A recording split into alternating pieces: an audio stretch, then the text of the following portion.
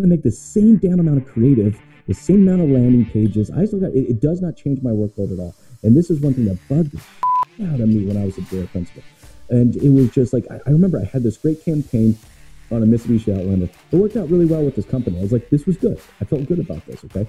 I think I'd spent maybe a couple grand with them. Next month, I was like, I want to spend $5,000. I want to keep going with this. I feel good momentum. We're getting good translation to the dealership. I like what I see online. Like, it's cool. Let's keep doing this, right? For freshly brewed discussion on automotive sales and marketing, this is Coffee with Jason. The Coffee with Jason podcast is sponsored by Closer's Coffee. For that full-bodied, rich, sweet flavor with a bright acidity, drink Closer's Coffee, stay caffeinated, and keep on closing. Find out more at closerscoffee.ca. Hey, what's going on, Podcast Nation? It is Jason Harris here with Digital Dealership Solutions. Hey, thanks for joining me. Another episode of Coffee with Jason. I have a very special guest today, Mr. James Grace from Vermont. Thanks, James, for taking the time to come jam with me today. I really appreciate it. No problem, Jason. Thanks for having me. I really appreciate it. Hey, everyone out there that don't know kind of who you are and how you got started in the industry and what is the origin story that is James Grace, if you can kind of take a couple minutes and share the information with the audience, it'd be a great place for us to start. Yeah, sure. So I went to engineering school.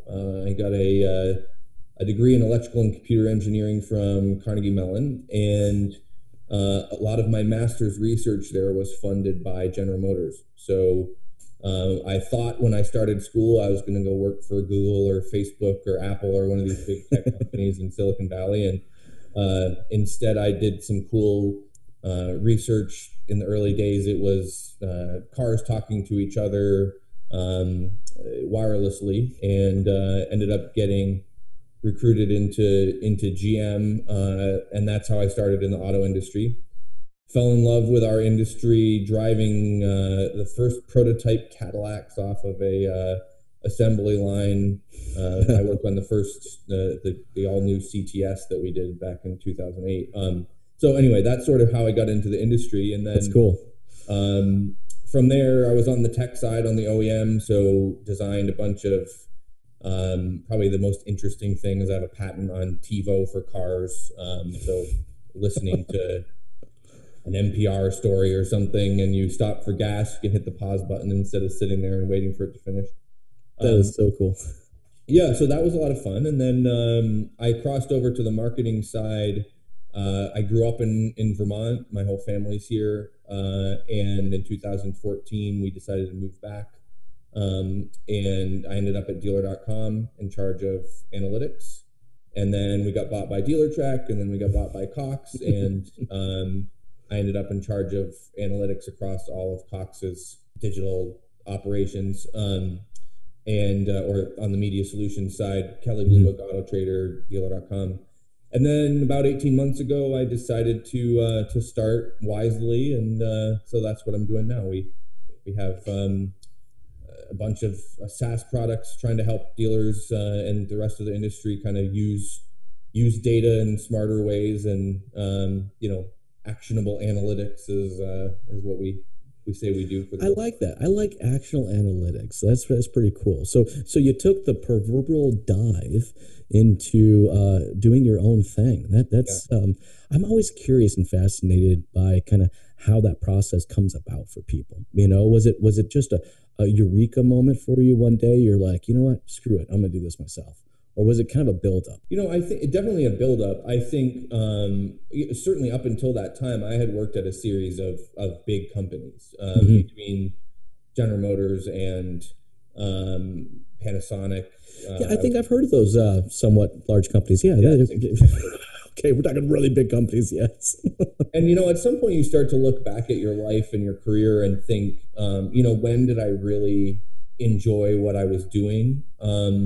Not the most, right? Like, what am I really excited to get up in the morning and do? And those early days at GM, I mean, I mentioned to you before that I worked on that Cadillac, and I knew every millimeter of that car.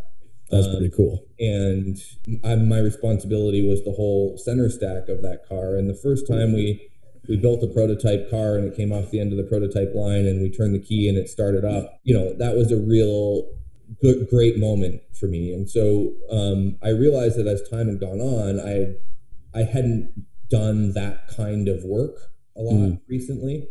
And so the thing I like most about Wisely is I'm coding again. I do all the dev for our products myself, which is, means a lot of late nights and early mornings. But, and so it's sort of reignited my passion for tech and, building stuff that is actually useful and interesting to people. And so that was really my motivation. It was sort of, I wanted to build something again, to do the real actual coding, actual work. And then, there's all kinds of other stuff running a business of that, I don't have a marketing department or an HR department or so you get to do, I pollinate a lot of flowers. I like to do coding in the morning and a podcast in the afternoon and legal paperwork in the evening. The variety of that is really attractive. It is, and I think and it's funny you say that, because it's actually one of my favorite things too. It's getting up in the morning, and it's having that routine of just being uncomfortable. Having to get out there and do things that it's like, yeah, it just has to be done, and it's just at the end of the day, the buck stops with you, so you got to do it. So you've had this opportunity to work for these large companies.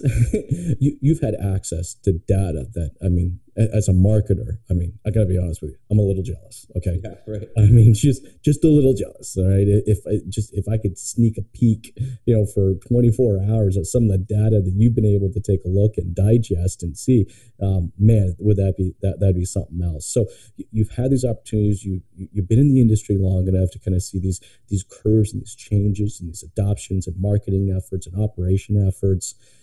What are you seeing right now? Like, where do you see, the opportunity is for that ABC Motors dealership in urban, any town?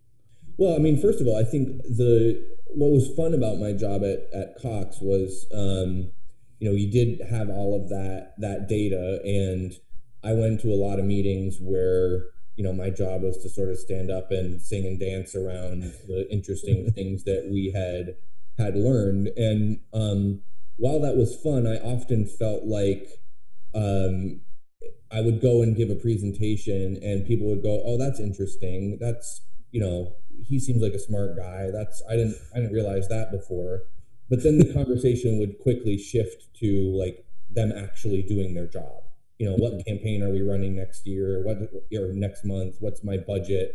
And so I started to feel like, well, this is fun to a certain extent, but am I really impacting the business here, which is where, I get the most enjoyment, is doing something people care about and that is important. So that's where I sort of started to focus on the actionable side of things. Of analytics is only interesting to a small subset of people if you're not actually doing something with it. So data is only as good as what you actually do with it. I always say it could be a paperweight just sitting on your desk doing absolutely nothing, or it could be worth a lot if it's used. Well, there's a big difference between data and information, right? You can drown in data pretty easily. Converting that into information is a different story. So anyway, to answer the question you asked me, I think probably the biggest opportunity I've seen developing over several years, and we're sort of at close to peak right now, I would say, is the amount of money that dealers are wasting on SEM. Yeah, I agree. Over and over again, I see huge budgets, and linking that to any sort of sales result, the mental gymnastics that our industry goes through to try to demonstrate ROI is fun to watch sometimes. But I do think that that's the biggest opportunity where, some small dealer somewhere, when you need to tighten your belt a little bit, cut your SEM budget. Well, what's funny you say that, because when I originally started my agency, I started with the intention of not doing SEM, but actually getting real, true, grit, dirty, organic efforts, through well planned out and thought and creative and time and creating actual content. What it came down to? Dealerships didn't want to pay for it. They didn't want to pay for long-term organic efforts. I told them, I said, look, you want to be, I don't know, in your town, you want to be number one result for a Ford F-150. Okay. Well, I'm gonna need about 6 to 9 months, and I'm going to spend a lot of time deep diving into what people are focusing on, what they want to focus on. I'm going to look for opportunities in organic here and there. And nobody wanted to pay for that because it didn't fall into a 30-day cycle. Yep. And then Google AdWords Yep. shows up, and I can flip a switch and there's my ad. And the money, we were talking about this earlier, just kind of turned in and flowed into a point where it was just an ATM. Dealerships were just putting in their digits and Google is taking their money. Yep. Yeah, I mean, I think what's interesting about our industry, and I even saw this when I was back on the OEM side of things, my first job at General Motors was, I showed up on day one and they said, we want to put hard drives in cars. And your job is to figure out what to do with them, which is honestly a pretty backwards way of doing product development solution or problem, but whatever, that's a different story. But I quickly learned there's automotive grade everything. So you can't just put a normal hard drive in a car. You have to put an automotive grade hard drive. You can't use a normal resistor on a circuit board. It has to be an automotive grade resistor. And so that translates through marketing as well. An interesting thought experiment is like, why don't more dealers use HubSpot for their CRM? Right? I use HubSpot for my CRM. Yep. I use Zoho, which is similar. Yeah, exactly. Yep. Yeah, I use Zoho. I started out with their CRM and I migrated to HubSpot for a couple reasons. But there's all of these tools that, and why don't we use them for automotive? And it's because there's automotive grade everything. And so the whole scalability problem is interesting. So if you're like Dealer.com, for instance, and you got to support thousands of advertising clients, you can't do that without some machine scalability. So, it figures out what inventory you have and what campaigns should run. You hit the button and the campaigns launch. So there's a certain amount of that's necessary because what automotive grade means is more requirements and less volume. Yes. Which almost always translates into a pricing and profitability challenge. And so if we don't realize that, somebody has to pay for all that extra work and lower volume, right? So I understand the vendor side of that where they've got to do some level of automation. However, on the dealer side of that, I find often they don't even know what keywords they're bidding on. No, it's sort of, I write the check. It's an OEM approved program, or I trust the guy that calls. Check off that proverbial box saying I did my job. I found people spending thousands of dollars bidding on exact match of their OEM. I see it all the time. I am telling you, I see that crap all the time. And hell, I saw a vendor the other day actually reporting analytics on second page results. I'm not shitting you. I was just like, I was dumbfounded by it. I was like, I saw this report and I'm looking at these bounce rates and I'm just like, wait, what? That's really good. Second page results. That's what they were reporting on. Well, I saw this so often in my previous world where if your goal as an analytics professional is come up with a storyline that proves the point you want to prove. If your goal is being as objective as possible and sort of understanding what's working and what's not, that's a completely different approach. And very much so. I don't think we often do enough differentiation between those two. I think there's a place for what I would call marketing analytics. So you want to put something on your marketing material of we influence 90% of the car sales in the country or whatever it is. Great. More power to you. And you should do that sort of thing, right? That's what marketing is. That's not the same thing as what's often billed as a performance review, where, you're taking money from a client and ideally delivering them results. That shouldn't be an exercise in salesmanship. That should be an exercise in did we do what we said we were going to do? And well, see, I think don't see that happening. That's where I see the fundamental thing starts. That's a problem actually where it starts, is that in these reviews, like, what are we reviewing? Results on what? Right? I find that, people will get into this, will start working, with a vendor or something like that, never have a defined goal and objective in mind. They just immediately start marketing. But I'm like, what the hell are you marketing? And why the hell are you even doing it? I mean, I sat in the other day on an OEM level. It was an OEM level webinar, and they were talking about results. This was an agency talking about their website results, and I was just like, it was just results, but not related to any very specific goal and objective. It blew my mind. Yeah, I mean, context-free, clicks or leads, or you see the same report over and over again. We spent this much money, you got this many clicks. Everything's great. Send us another check, right? Yeah. And what's interesting is with Wisely, we have a certain level of volume now. Certainly not what I experienced at Cox in terms of the number of clients we dealt with, but enough to be statistically significant.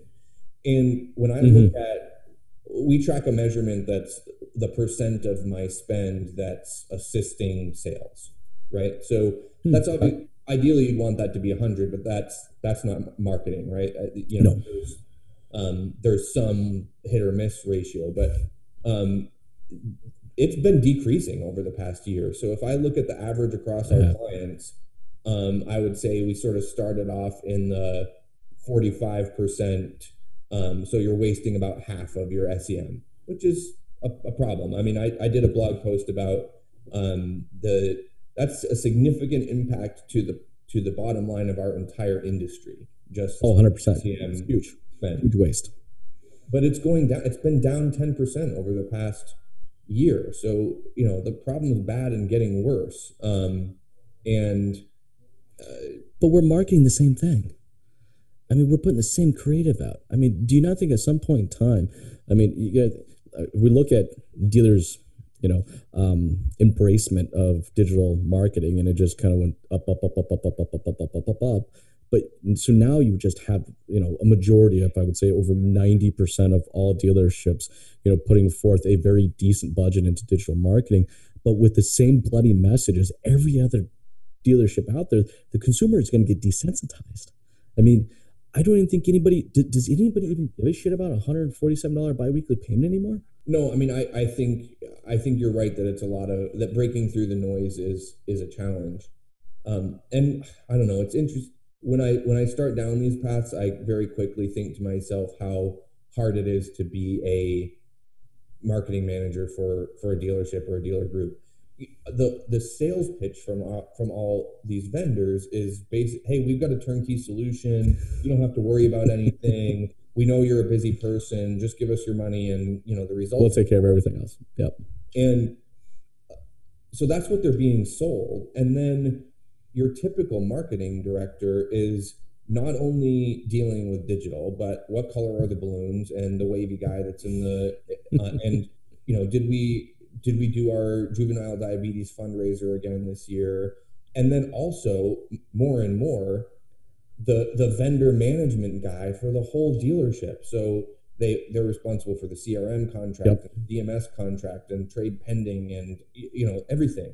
So it's an almost impossible job. And so it's sort of, I never want to get too critical of the way things are because I think that's a very, very difficult job.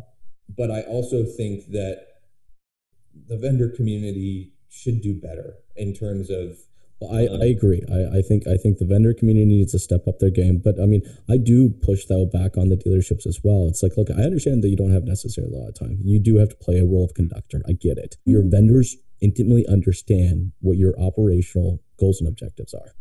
Right. And if they do, then the meeting shouldn't be necessarily, there's so much review going on. I'm just dumbfounded with the amount of time that is spent reviewing, but not enough time actually spent strategizing, coming to them and say, look, here's what my operational goals and objectives are. You are my vendor, my DMS vendor, you're my CRM vendor, you're my marketing vendor, you're my live chat vendor, you're my one of 52 different vendors. Okay. All right. Here's what my goals and objectives are. What are you doing to help me get closer to that? What piece of the pie do you bring to fit into that Lego that's going to become, that goal and objective? Right. Yeah. It's interesting. You can ask anybody on either side, whether it's the vendors doing the call or the dealers receiving them, who's had a productive, useful, or enjoyable review call in the past 6 months. Good luck getting someone to raise their hand. I agree with you. Yeah. It's not adding value to anybody. It's not enjoyable to anybody. It's not improving anybody. Why are we doing it? That's to me, one of those things of like, let's find a better solution. I'm not suggesting I know what the better solution is, but when you're spending, I see dollar signs these days when, you're talking about meetings and how many people you've got engaged and yep. who's on a plane for the review call. And it's sort of, it gets astronomical.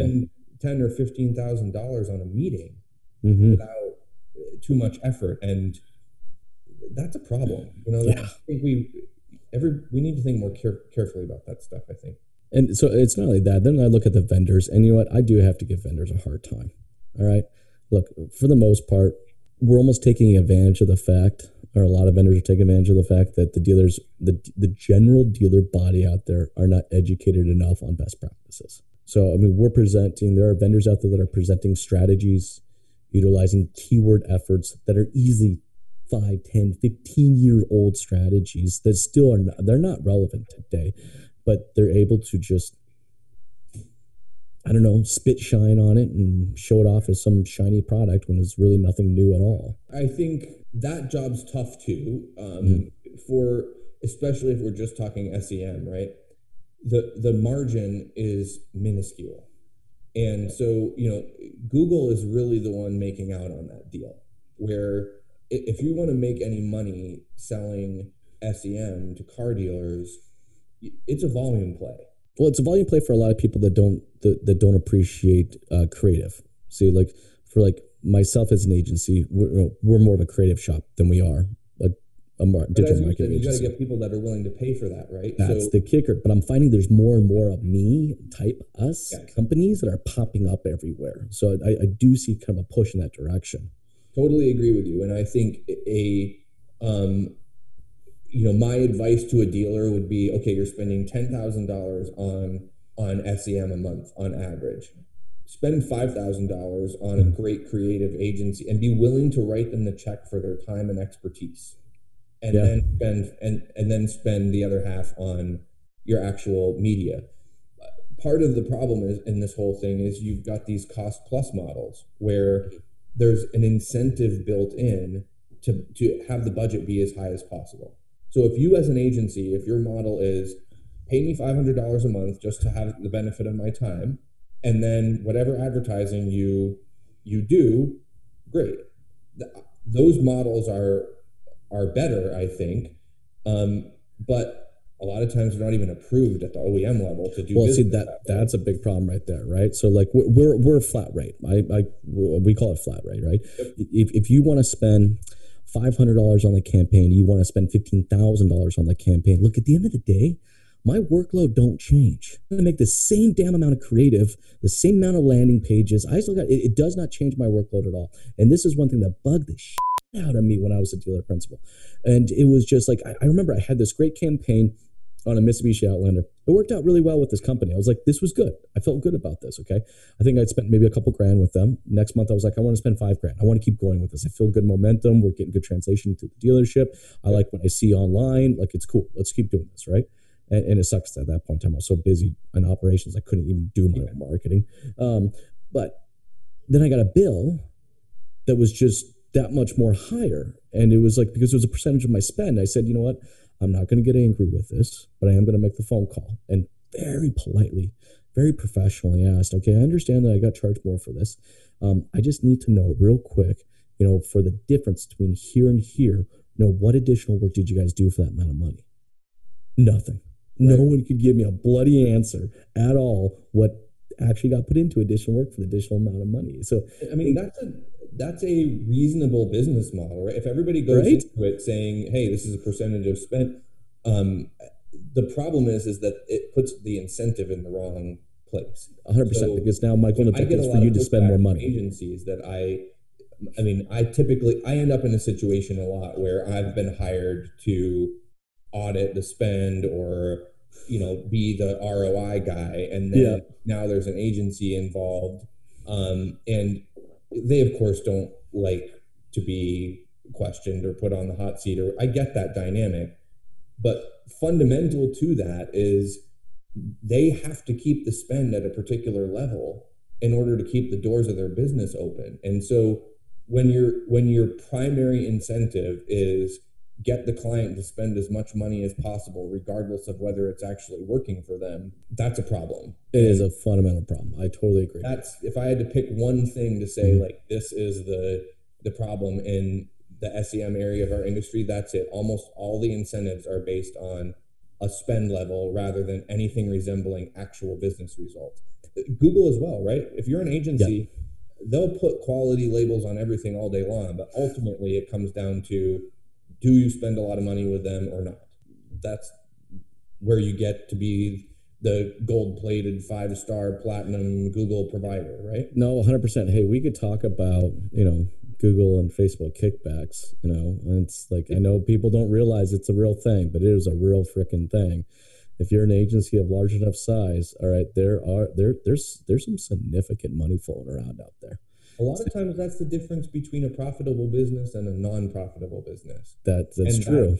That sucks. When you're on that much of a razor edge margin between running a profitable business or not, and it depends on whether some other company is giving you your kickback, or that's a problematic situation. And there's responsibility all the way around, whether it's starting from Google or the vendors or the dealer. It's a system that's been created that's not working very well for ultimately the consumer. And I would argue that the dealer is the one that's sort of getting shortchanged the most in that, because they're ultimately a small business, right? I mean, that's why I love this industry, is you can find a car dealership anywhere around the world, and it's a small business serving local customers. So that's who's paying the price mostly for all this dysfunction is, we got a bunch of franchised small businesses around the world that, are struggling because of this situation. And I wish we'd do something about it. And to your point, the consumer is the one that gets kind of the rough end of it, right? Because they're now given what I consider to be subpar creative efforts. Yep. All right. Or just really subpar efforts altogether. And the consumer's just left thinking that the dealership gives a crap more about the transaction than necessarily creating a relationship with them. So it's like, a lot of the times the marketing doesn't even seem to match what the dealership's, culture or drive or team efforts are even about in the first place. Well, right. And a lot of times the dealer doesn't even have control over it. I mean, one of my favorite examples is email, right? Let's say your goal as a dealership is to have a consistent brand presence emailing your customers. I mean, I'm a small business owner, you're a small business owner. It's important. I want to be in charge of who's emailing my clients and what they're telling them, right? 100%. And for many of these OEM programs, the dealer couldn't do that if they wanted to. They're sending out dealership branded emails that maybe, if you're really paying attention to the portal, or you can have a couple days notice that they're going to email all of your customers. But so it's hard not to just throw up your hands, right? And say, well, I can't control this. And then the consumer experience is, I got 5 emails from your dealership, different colors, different branding, different messaging, one, on the same subject 2 days apart. Like, who are you people drunk and disorderly? That's how we're perceived. I'm literally working with the dealership. Wants to control their little piece of it and not give, not allow for a holistic experience. It's a challenge for sure. So, what are your thoughts? Okay, because I have issues with the amount of involvement manufacturers are getting into when it comes to dealership marketing efforts. I mean, it's a wholesale and retail, relationship, but it seems like it's going way beyond that. I mean, it's, I buy my vehicles wholesale from the manufacturer. I sell them to the consumer retail. I'm the retailer in this.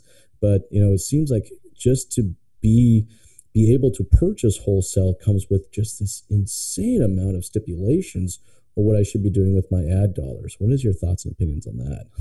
Yeah, I mean, we could certainly make a whole podcast just on that topic, I think. What I would say to start out with is I think from the OEM perspective, I think it's the case that the majority of dealers are not putting time and energy into this is our strategy, this is how we want it, this is our email plan, this is our SEM plan, right? Mm-hmm. So there's these OEM programs benefit a lot of smaller operators who really do just want or have the time for okay, I've got an SEM program, I've got a budget, make it work, do whatever the manufacturer says, right? So I do think that we like to make fun of that, but that's a very real benefit to a lot of dealers. But we say that, but have you ever seen the stats on that? Because I've asked for it and I've never seen it. We live in a snow globe, though, right? You and I are in the digital marketing business, so the people we're interacting with are the ones that are upset. But there's 15,000 franchise dealers in this country, right? Yeah. How many of them do you know by name? I mean, I've been in this industry for a while, and so I think a lot of times we get this echo chamber of our experience with a fairly small amount of people. So I'll start with that caveat. With that said, I think painting everyone with the same brush is the biggest problem. With these OEM programs, there ought to be a process where you could say, look, I get what you're trying to accomplish here, but I'm this dealer group, and this is my strategy. This is how I do SEM. This is how I do branding. This is how I do email, and convince them to leave you the hell alone. Right? There should be a way to opt out of the silliness, so that if you can demonstrate, I'm not going to damage your brand, OEM. I'm not going to compete with the guy that you have franchised down. All these things that they're legitimately worried about, right? Sure. If you can demonstrate a plan to not do that, there should be an opt-out where if I want to use my own homegrown website that I built, I should be able to do that and get the same co-op benefits as long as I can demonstrate to them that their legitement business interests are being protected. I think that's the thing. It's a certified program, which is I got no look. I have absolutely no problem with manufacturers coming out and saying, hey, look, we need at least have a baseline. All right. So it's like if you are going to do something on your own, we need you at least to be right here. But like some of these efforts get to the point where they're just straight up dictation. It's like you don't have an option. There isn't another opportunity for you to do. If you want to get those almighty co-op dollars, all right, that you are literally handcuffed to what you're able to say, who you're able to work with. Like I personally, I get a little ticked off. I think it's out of control. But I can say this though because I've been on both sides of the table. Yeah, I've been the dealer principal. I've been the marketing person. I've been the vendor. I've been the client. So it's like yeah. I mean, I agree with you that I think it's if I had to pick, is it out of control or not out of control? If I had to give you a binary answer, I'd say it's out of control. And I do think that, co-op is an interesting one, right? I think I didn't realize until I started Wisely that the extent to which co-op is driving meaningful marketing decisions. And I'll give you an example. I had a client who was doing social advertising, and they were doing well. They were generating leads. They were cheaper than their SEM leads. They were doing content. They were launching it was a good, solid, good strategy marketing program. And I said, why aren't you spending more money on this? Your budgets for SEM are up here. You're spending a fraction of that on social. All the metrics are better on the socials. What's going on?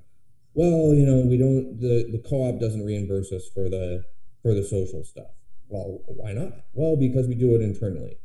Well, can't you fill out the reporting? Well, yeah, but who has time to keep up with that? And we have to spend 3 days a month just making the reporting, and we don't have time for that stuff. So I realized that it's not just a bureaucratic pain in the neck. It's actually keeping people from making decisions that they would otherwise make. And so, we built this product recently. I call it Co-op Accelerator. That automates all of that reporting for people, just because I wanted to remove that objection. So, if agencies use it, or dealer groups, people that have better things to do with their time than spend 3 days generating co-op reporting, we've automated and that's sort of one of the things I mean by actionable analytics, right? I mean, yes, you can pull data till you're blue in the face, but actually using it to solve a meaningful business problem of co-op reporting, I feel pretty good about that. But I didn't realize until starting down this path how much that was affecting people's actual spend decisions. Mm-hmm.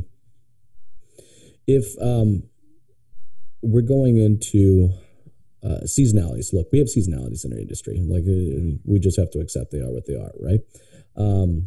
This is the time of the year where I do see a lot of reactiveness happen. I'm not saying that I don't see it throughout the other times of the year either, but it just seems like the level of just being incredibly reactive with our marketing efforts, and it just starts to increase this time of year. Is there any advice you can give to the listeners, the people that are watching, going into this season of, here's some good ideas, best tips, best practices? One of the things I have told people over the years, I used to get that question a lot when I was at Cox, and I'd have to come up with some sort of, every month, this is what I think this month, for them to put out. And I think a lot of times it comes to, you started by saying it's the seasonality time of the year. So they know what's going to happen on Black Friday, for instance, or in December, or those last couple of weeks prior to it's not news. I think where we get reactive. You think it's not news, but then it happens, and all of a sudden, they're acting like oh my God, it happened. Lack of planning, right? So I think that's my major piece of advice is, okay, how to get from here to the end of the year. You should be having a conversation with your agency now about what campaign we're going to run the last 2 weeks of the year, rather than waiting for an angry phone call from the general manager or dealer principal saying we've got a target to meet. What's marketing going to do about that? So I think a little bit of planning, and some good old fashioned basic blocking and tackling with a content calendar and a campaign calendar. Just that planning for the end of the year, I think, would be my there's no silver bullet or secret sauce to it, other than what it's going to look like. The same thing happened last year. Plan for it. It's being proactive, and I think that if I could gift anything to our industry as a whole, it would be the ability to just routinely be proactive in their efforts, both marketing and on operations as well, right? Now, one topic I did want to talk to you a little bit about, because it's coming up a lot lately. I'm doing a lot of 2020 meetings, getting ready for the new year and stuff like that. And I am finding more and more dealerships understanding that the value in Google is being the primary or almost the majority of their ad spend is not necessarily the best idea. They are asking the questions about, pushing more towards Instagram, pushing more towards Facebook, pushing more towards LinkedIn, pushing more towards, I even had a talk the other day with a dealership about TikTok. I was surprised I had that conversation. I was thinking that too.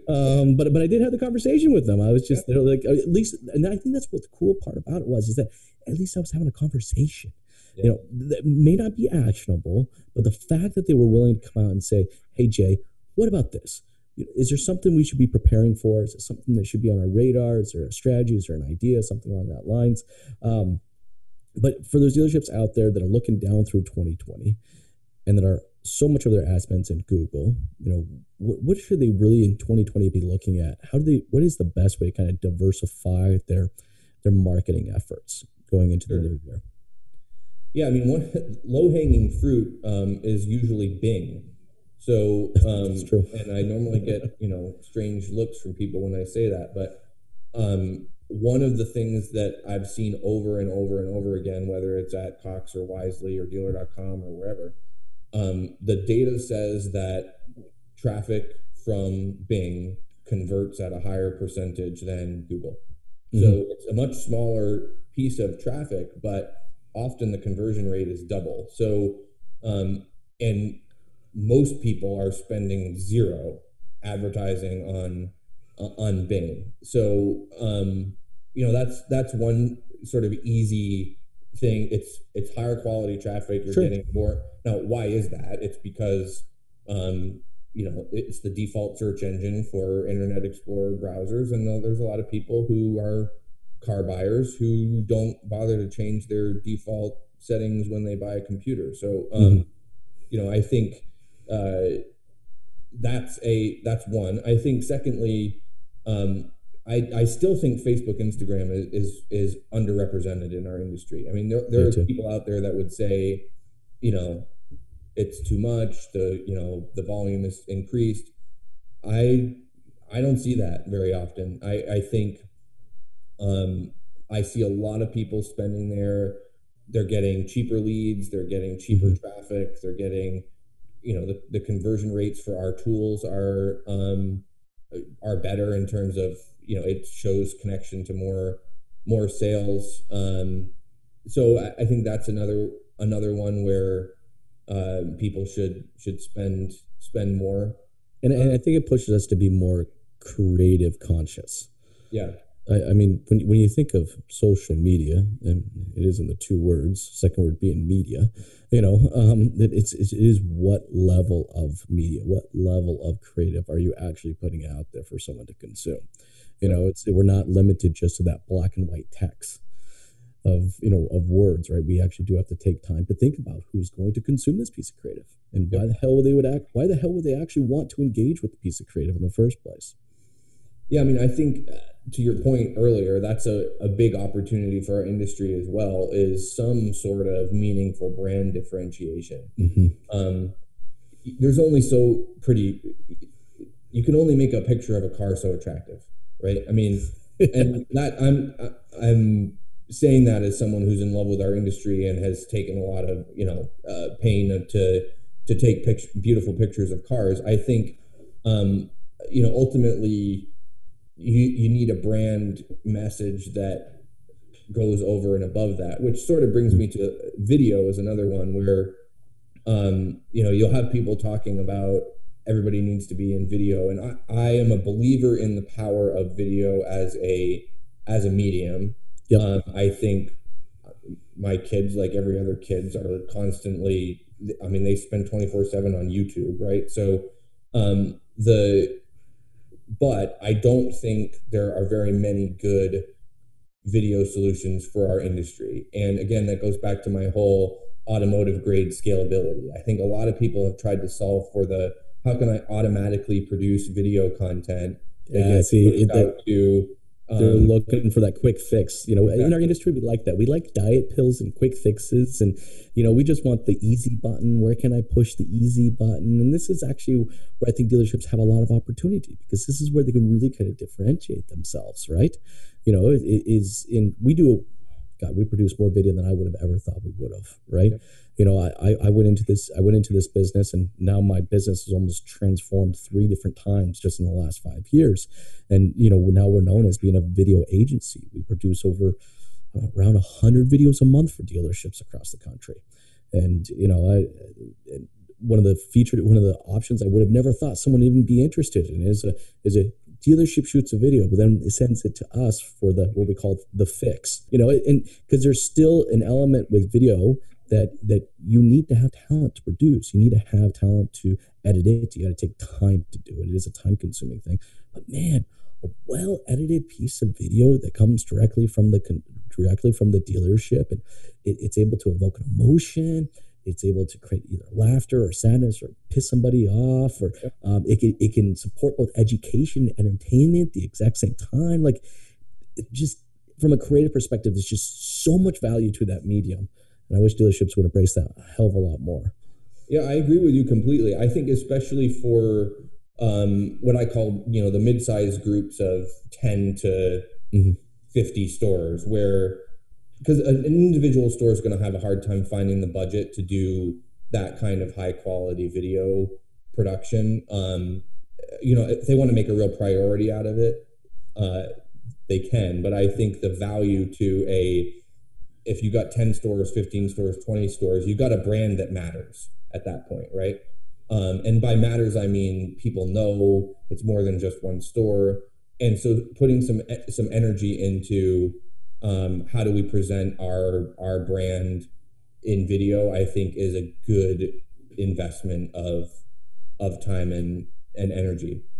But if I see video at all now in my consulting practice and people using the dollars and cents tool, it's almost always pretty bad in terms of performance and actually related to sales. And people will, wave their hands around, well, you're just doing brand awareness, blah, blah, blah. I think it's just, nobody wants to see 20-minute or 20 seconds of canned pre-roll with car footage that came from the OEM with a little banner. That's not, it's not interesting or compelling. And so I think I would say find a way to do video would be, on my list of things you should do in 2020, but only if you're going to do it well is the important, because it's so easy to waste a bunch of money on something that's not going to work if you don't put the creative energy into it up front. It is, and we got to start looking. I would say also for 2020, just kind of add to that, is that we got to start looking at our marketing efforts as kind of stepping stones. This idea that we put a singular piece of creative out there or a single ad out there and just assume that one ad or that one piece of creative is going to bring that conversion. It doesn't happen anymore. It doesn't happen anymore. I'm seeing people engaging with 2, 3, 4, 5, 6 pieces of different creative over multiple platforms before they even go to the dealership's website. Yep. The consumer's hungry. They want more of a compelling reason to even visit your website. Don't even get me started on form fills. Oh. I know, right? I was with a dealership the other day, and they just looked me straight in the face, and they're like, "Jason, we want more. We just want more form fills." And I'm like, God, I'll go down this rabbit hole. Right. First off, how the hell they're even handling the ones they got? Right. But then I said, okay, fine. Let's say hypothetically you're handling them really well. Let's just say that. You're not, but let's say you are. Go to the website. Go to any dealership's website out there. What the hell is the value proposition for someone to fill out any one of these forms? It's atrocious. It's like, I saw a tweet the other day where somebody said, "I just filled out a form on a car dealership website, and now I'm going to have to go into the witness protection program." Right? Consumers are smart, right? Over the last 5 or 7 years, we put a button on our website called ePrice, and all of a sudden, boom, leads went up by 25%. Problem is, we spent 5 years where no one actually got an ePrice. Well, I always tell people, if you want more leads, the quickest way to do that is take prices off your website. Your leads will, triple overnight. Now, sure. Whether that's going to have the right impact on your business is a different story altogether. I think a potentially controversial point of view on all this too is I think SEO is an investment channel for advertising for 2020. I agree. Think the organic traffic is almost always double the value of any other source of traffic. And a lot of times we think that it just happens, right? My organic traffic is what it is. And the days of being able to buy some SEO package where some wizard in the back is going to know which buttons to tick to make the Google machine happy are over. It's long gone and dead. Yeah, exactly. So content, that's another great use for video, is sort of why I'm bringing this up, right? I think just how many dealers have a good, how do I pair my Bluetooth phone to this car video on their website? Or how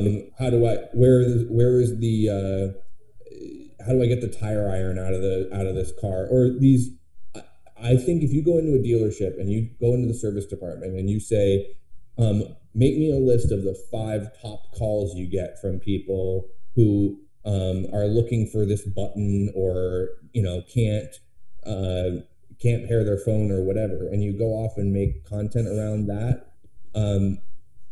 That's that sort of creativity and helpfulness. If you spend, let's say I'm going to spend, I'll get a high number, $15,000 producing some high quality video content to help answer those questions and needs, you'll get more traffic organically for that $15,000. It's going to actually impact sales than if you spend 15 grand on SEM. Well, and you know what? I think SEM and SEO have to have a relationship with each other. So I'll tell you a little bit kind of like how we would do it, right? We like to get very audience specific, like super, super hyper targeted with our video creative. We did a video the other day for a Nissan Rogue, and it was literally targeting massage therapist. Talk about a small bucket of people, right? Yeah, right. But we literally grabbed a massage table and showed them how easy it was to slip in and out and to store all this equipment in there, right? Then we also did another one for Uber drivers, right? Another one, just showing them why this is a good vehicle, how this kind of supports your efforts if you're going to be an Uber driver. Again, small audience out there, right? Now, we're putting both those videos out there. We're starting with SEM, all right, to put the videos out there to the prospective audiences, okay? Yep. Now, how one relates and how one engages with the other will then give us the idea of which area that we need to go focus some organic efforts on. Yeah, I totally agree with you. So it's not, see, we think of like SEM on one side of the table, and it's like SEO is a whole other department, and it's over there, and they don't necessarily work with each other, but they actually are very well married to each other. You know, in this particular case, we actually saw that the video that we did for the massage therapist actually took off. Would have never guessed. Seriously, would have never guessed. Okay.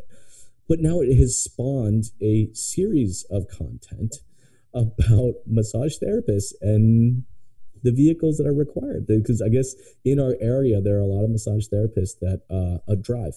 They don't, because it is so bloody expensive to have any type of retail space here.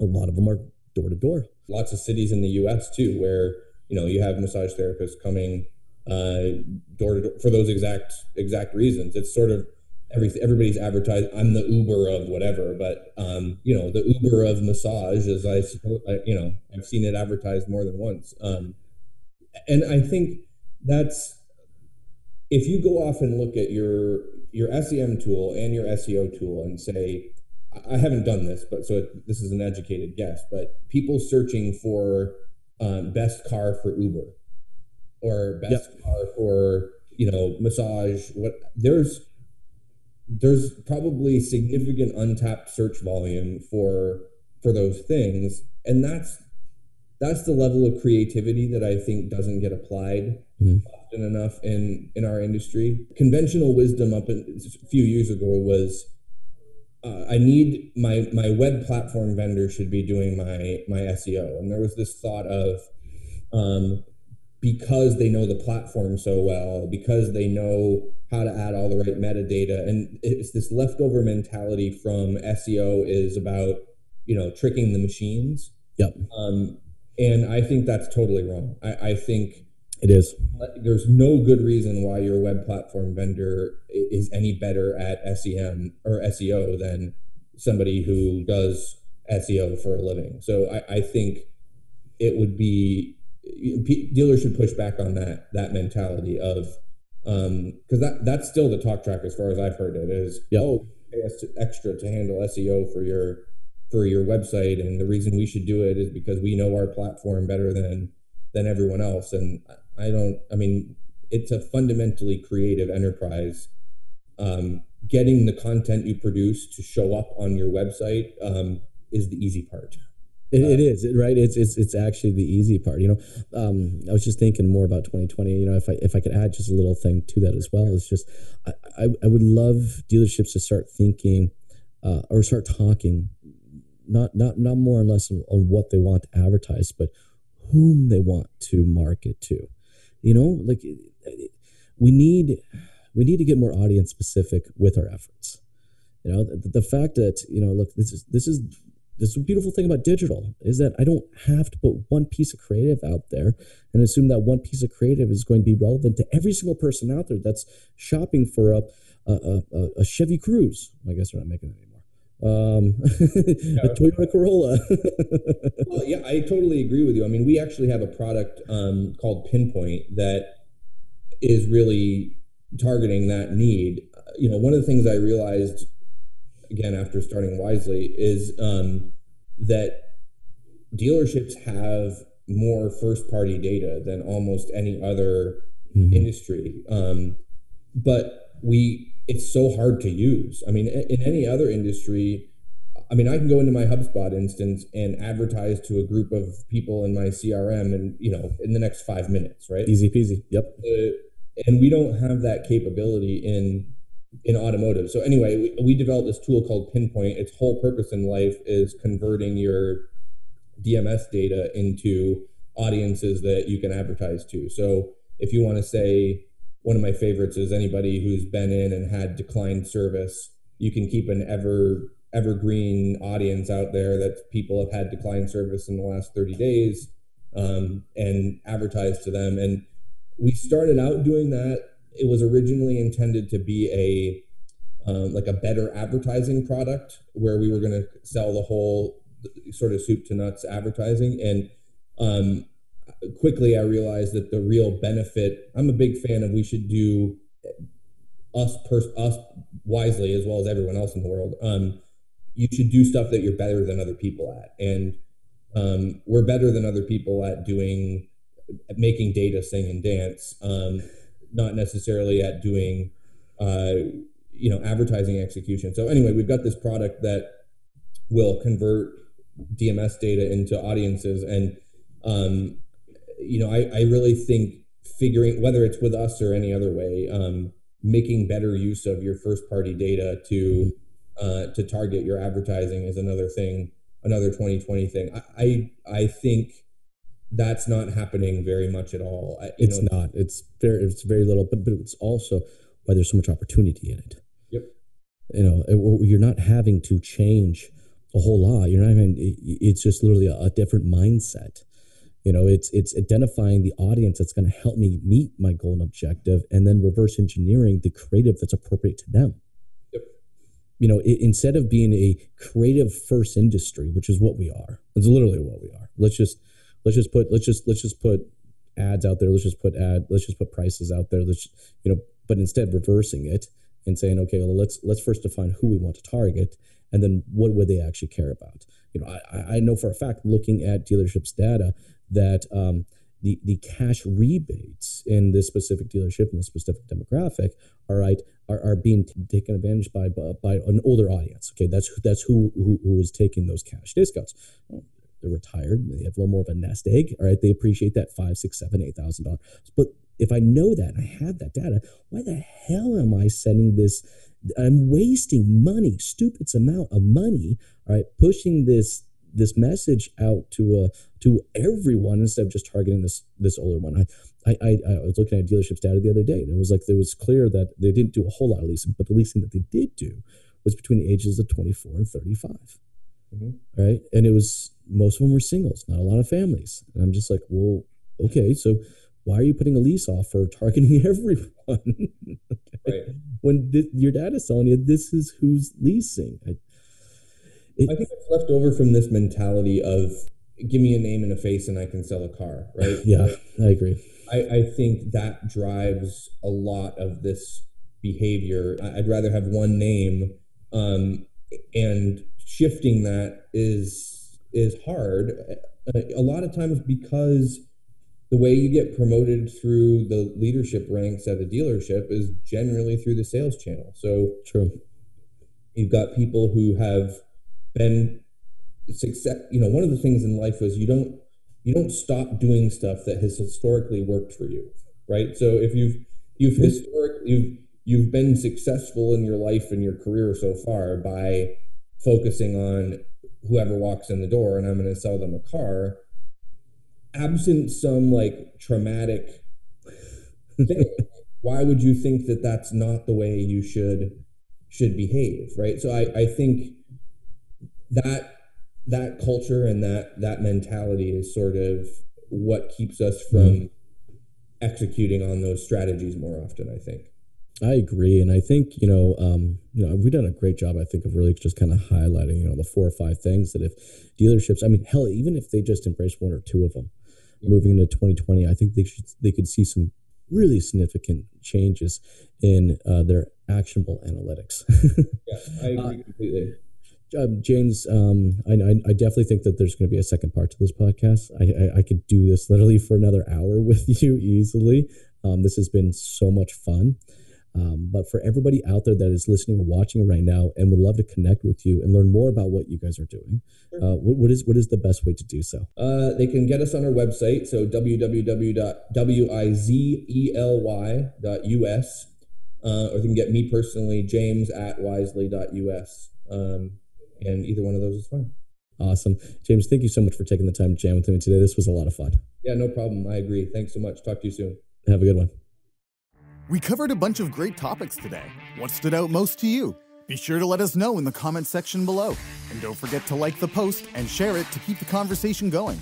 You can follow Jason on all social media platforms by following Strategy with Jason. You can find him pretty well everywhere you can share content. I hope we were able to get you thinking.